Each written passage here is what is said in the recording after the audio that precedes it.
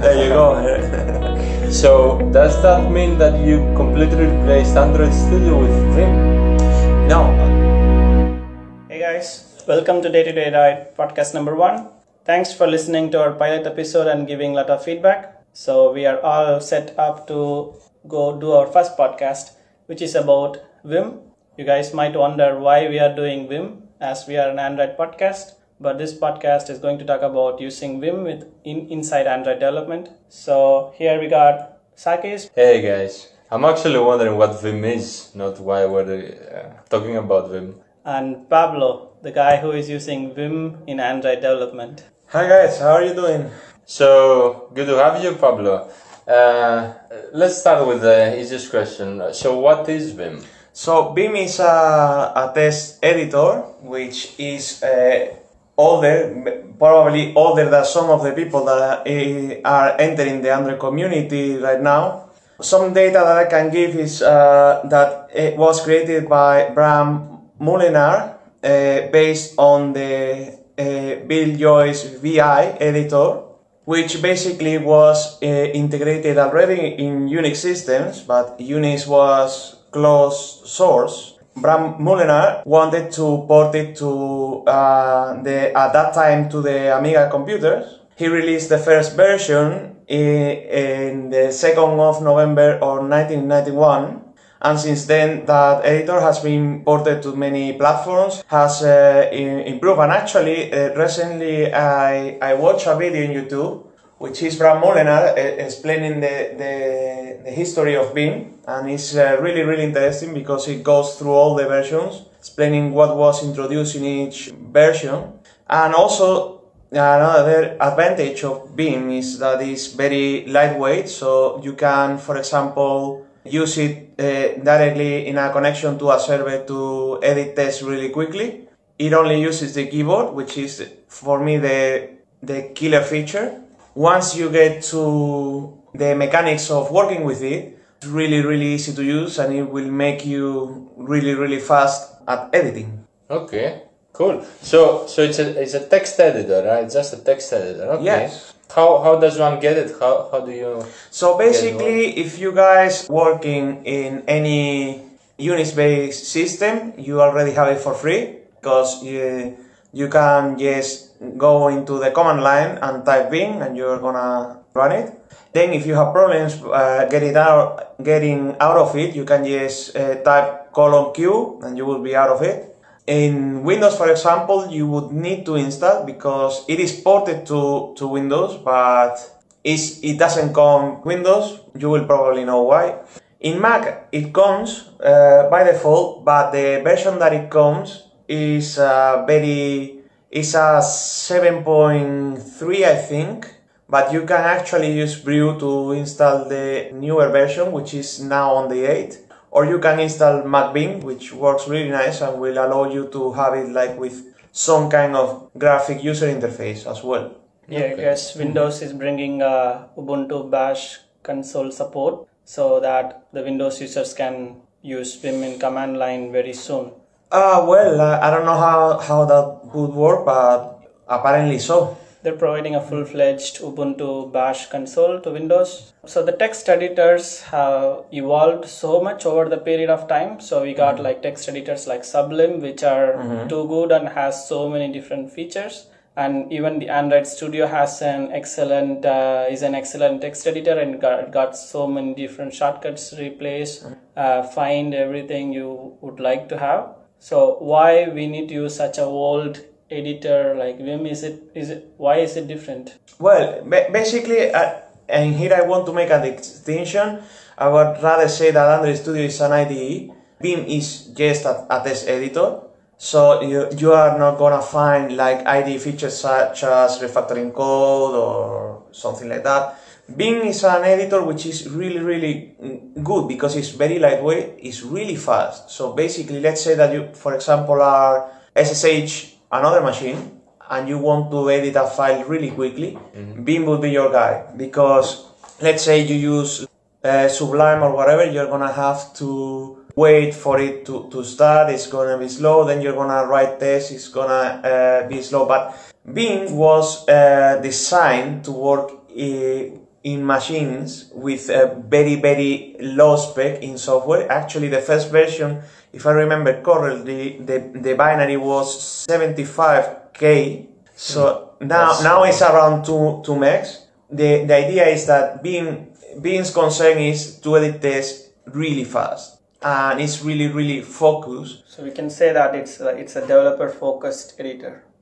It doesn't necessarily have to be developer. You can use it for development, and it works really nice. I have tested using languages like Clojure and all this stuff, and it works really, really good.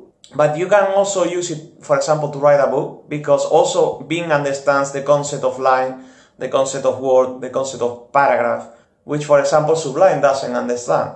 So you can actually apply stuff to different blocks really, really quickly. You can actually say, I want to apply this to this block of code, or if you're writing a book, you can say, I want to apply this to this paragraph. All right. So let's take a step back. How exactly does that work? Is there a particular mechanism that the whole Vim architecture is based on? The first thing you have to understand is that Vim is a modal editor. What does that mean? What it means is that Vim will have different modes that will allow you to do different stuff. So when you enter let's say, for example, I'm gonna use any other editor, the regular stuff editor that you would use. Well, you would go to type test, you would go to the keyboard, you would type your test, and then you say, I want to do something. You would go to your mouse and do stuff with your mouse. The way that this works in Vim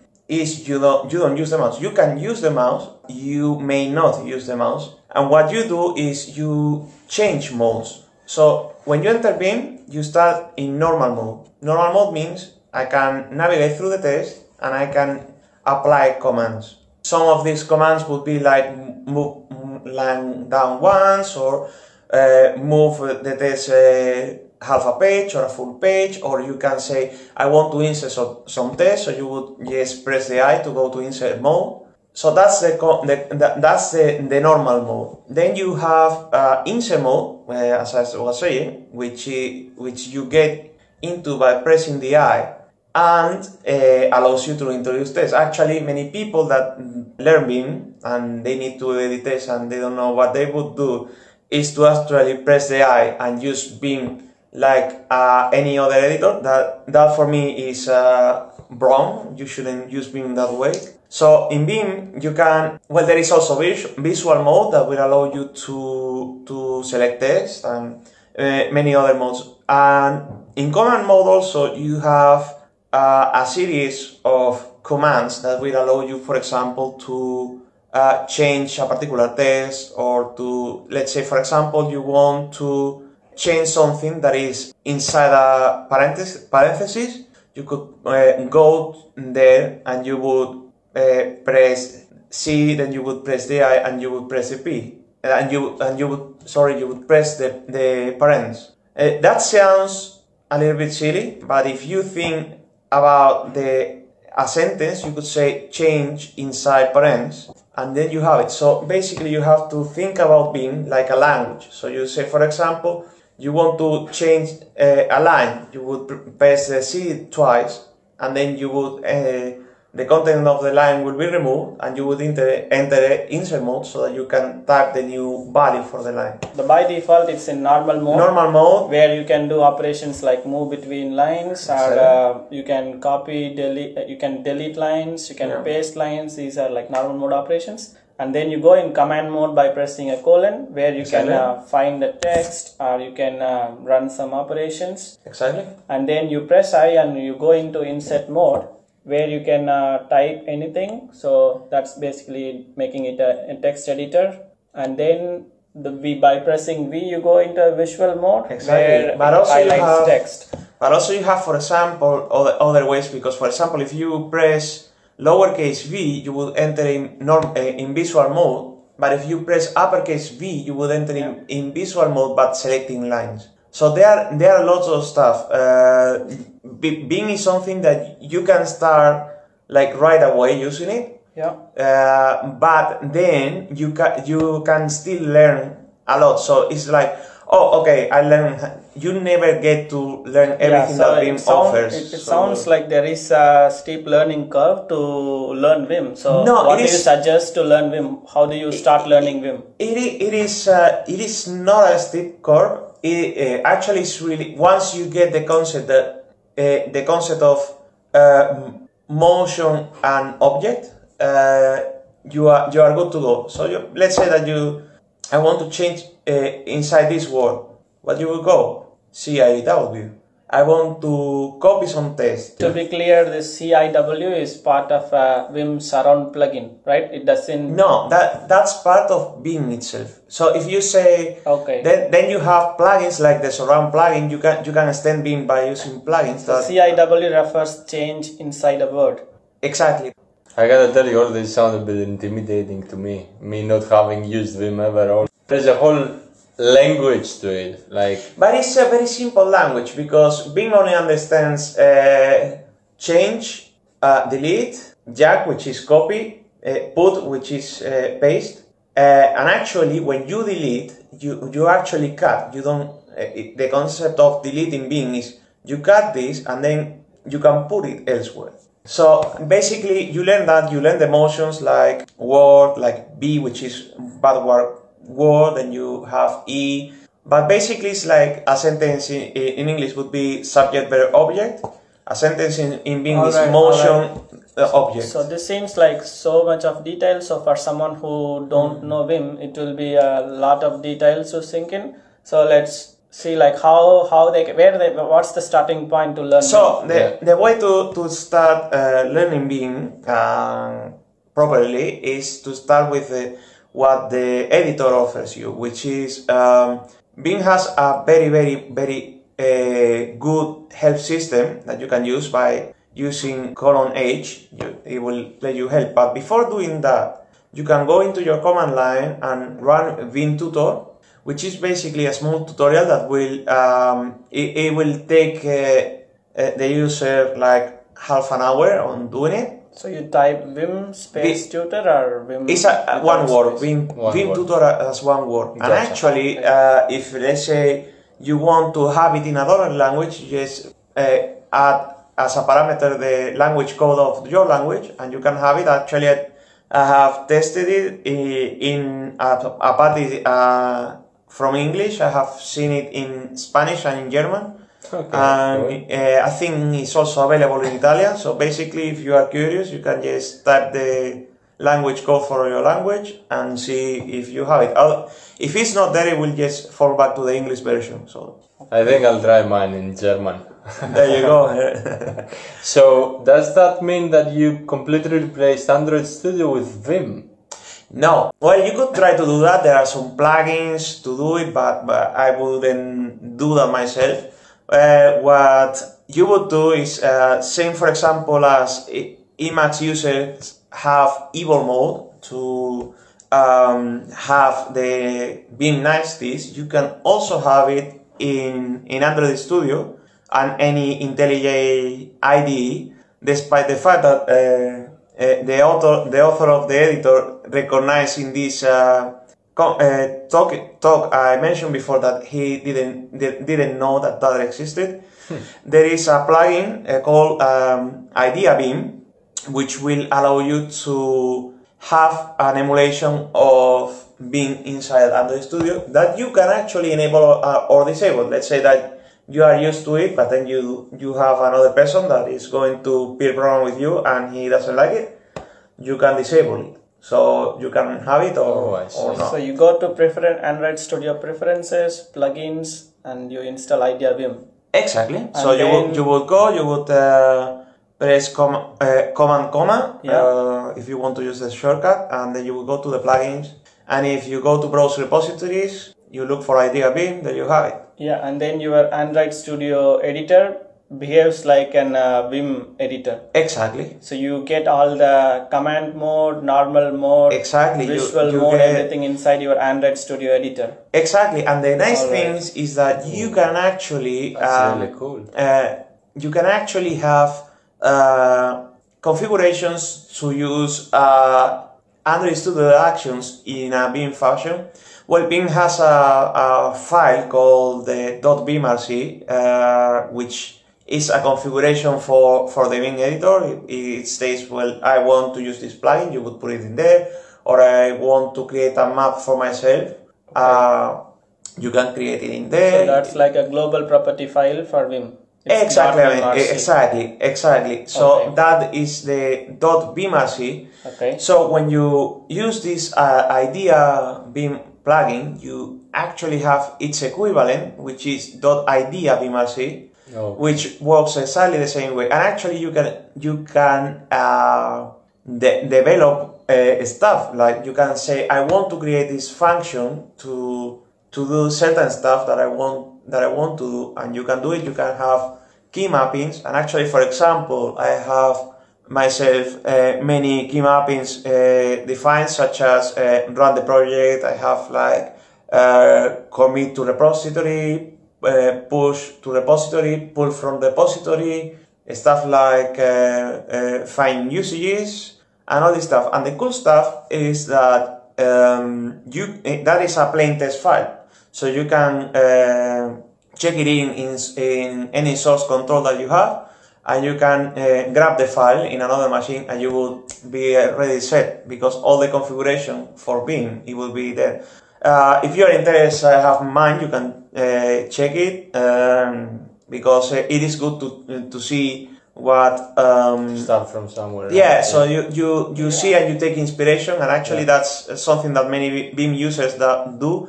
They will go into somebody else that is more advanced than them, and they will look at the vimrc and say, "Oh, I like this feature. I will take this part of the file, I copy it to mine."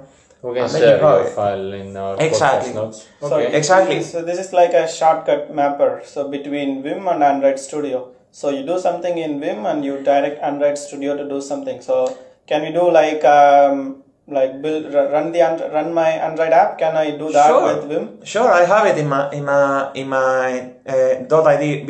.idea vimrc. So what command do you use to run an app? So you would use, in that case, there is a command called :action that will allow you to run an action, a particular action, which the name. In that case, you would need to know the name of the action. But there is also another command called :action list that will allow you to find actions. So let's say, for example, that you say :action list run, and the first one would probably be run. So you can actually say, from my Android Studio now, I'm gonna call action run and see what it does.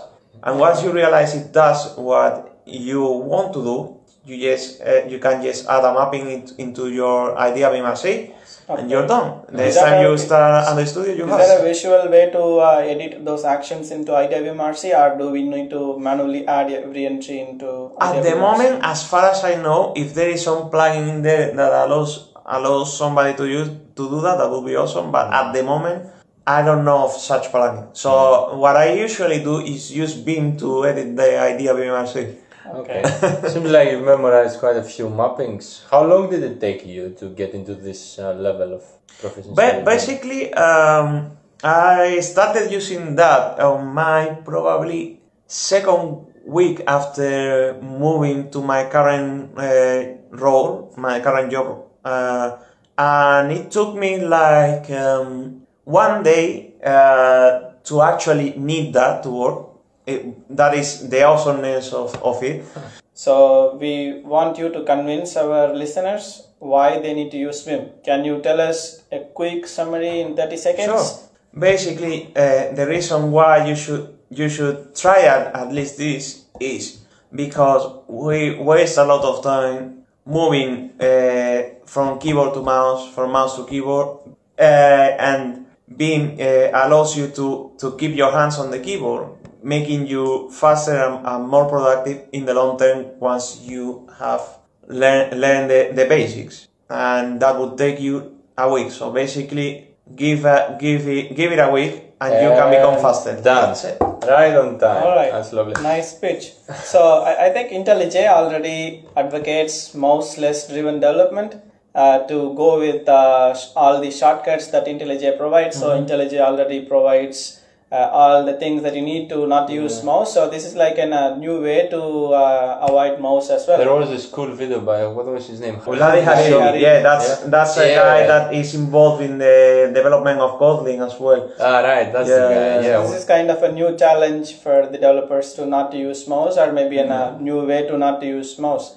Also, it feels kind of intuitive. So if you want to move to a specific line now, instead of moving your mouse in a random way, you think about like how many lines you move and then how many characters you move. And actually, Vim has another cool feature that I think it is worth mentioning, which is the possibility of running a macro. I remember I recently made a pair programming session and I needed to change 10 lines with actually the same change. So I said, well, I'm not going to do this 10 times. So I recorded a macro and then I said, run this macro 10 times.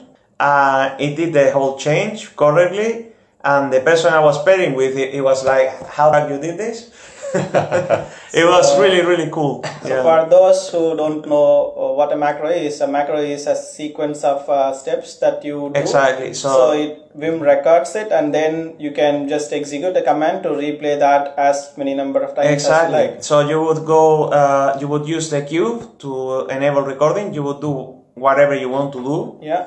And then at the end you would press a Q again to stop the recording. Yeah. And then when you want to play it, you would provide the first time you press Q and another letter, which is the register that you are going to record it. The name of the macro. The name of the record of the register that so normally what people do is press the Q twice. Yeah. And then if you do that, the way to run it, you would just do add Q and it would run the whole macro. If you say 10 add Q, it would run it 10 times. Seems like you can do everything with Vim. Can you teach it to write code as well and replace developers? Well, there are plugins for that actually. There are some plugins that allows you to do snippets. Actually, there is also a plugin that integrates Git into Vim, into stock Vim. Oh my god. They're gonna replace us with plugins one day, guys. Yeah. That's the cool stuff about Vim. Vim is like, it gives you like very, very focused editor, and then you can extend it with plugins and do whatever you want. Okay. Still, you cannot debug with it. So how do you see the future of Vim? Is Vim here to stay, you reckon? Well, it has already been like 25 years. I don't think it's some piece of software that stayed for that long. I don't think it's going away anytime soon. It has already have like more than 8 versions. It's really, really proven software. Very few bugs in it. And for example, you have other projects. So for example, I was mentioning before MacBean, which is Mac graphical version of it. And you also have many other editors such as IntelliJ or Atom or Sublime, which implements their own emulation of Vim. And also you have plugins for different browsers. For example, myself, I use Vimperator with Firefox, and I have to say that code reviewing with that thing is awesome because you just move and make the comments without leaving the keyboard. What about Google Chrome? Is there anything for that? Yeah, there is one. I think you use it, right, Bala? Yeah, I don't exactly remember the plugin name, but if you go and search for the plugins by Vim, you will find it, and you just press F every time on your browser screen, and then it assigns a shortcut based on 2 English letters, and then you type those 2 letters, and then it clicks that particular link for you. So you can navigate to all the different places without even touching a mouse. Exactly. I think the Firefox has... the Firefox, what it has is you have numbers to go to the links. You have lowercase f to remain on the same tab. Uppercase F will open a new tab. And you can actually do something which is really cool, because if you have, let's say, a series of links with the same word, and you know exactly, well, the link says whatever, you can just type whatever, and then it will reduce the number of available numbers, so you can just focus on that one Yeah, it's a really nice. Yeah. It's a way to search through the links. Right? Yeah, and they have all the Vim searches such as slash that allows you to search in a Vim style. Yeah. Well, all of that you can learn in using Vim Tutor. So basically, I think if you are interested, the first thing to go is to Vim Tutor, which if you're using any Unix system, you would probably have it already. Yeah. We'll make sure we'll include all this. I also want to mention that the creator of Vim is still active, and he recently released the recent version. Yeah, of Vim, the 8.1, and he's still maintaining the project. There's still bugs in it then. Well, there is bugs. Well, you don't have like the perfect code, but this guy has been working on that 25 years. He's working at Google, by the way, where he claims that most of the people is using Vim. So, well, just saying. It's a hobby project, and he is maintaining for the last 25 years, and exactly. You cannot really complain about it. That's why I keep getting rejected by Google, because I'm not using Vim enough.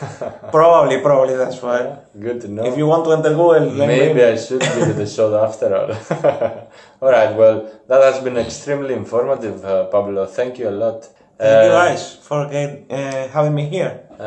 So thank you to our listeners. If you have any feedback for us or suggestions or anything to add, feel free to add that in our podcast notes, and we'll be in touch. Thank you. How our users can be in touch with you, Sakis? So you can follow me on Twitter at skaliakoudas. We'll include that in the show notes as well. And you, Pablo? Well, you can drop me an email at pablo.sanchez.alonso.uk@gmail.com. Yeah, or you guys can check out at day-to-day-try Twitter handle. Contact me at balachandarkm in Twitter. So that's us. Thanks a lot for listening to us. Till next time, guys. Take care. Thank you, guys.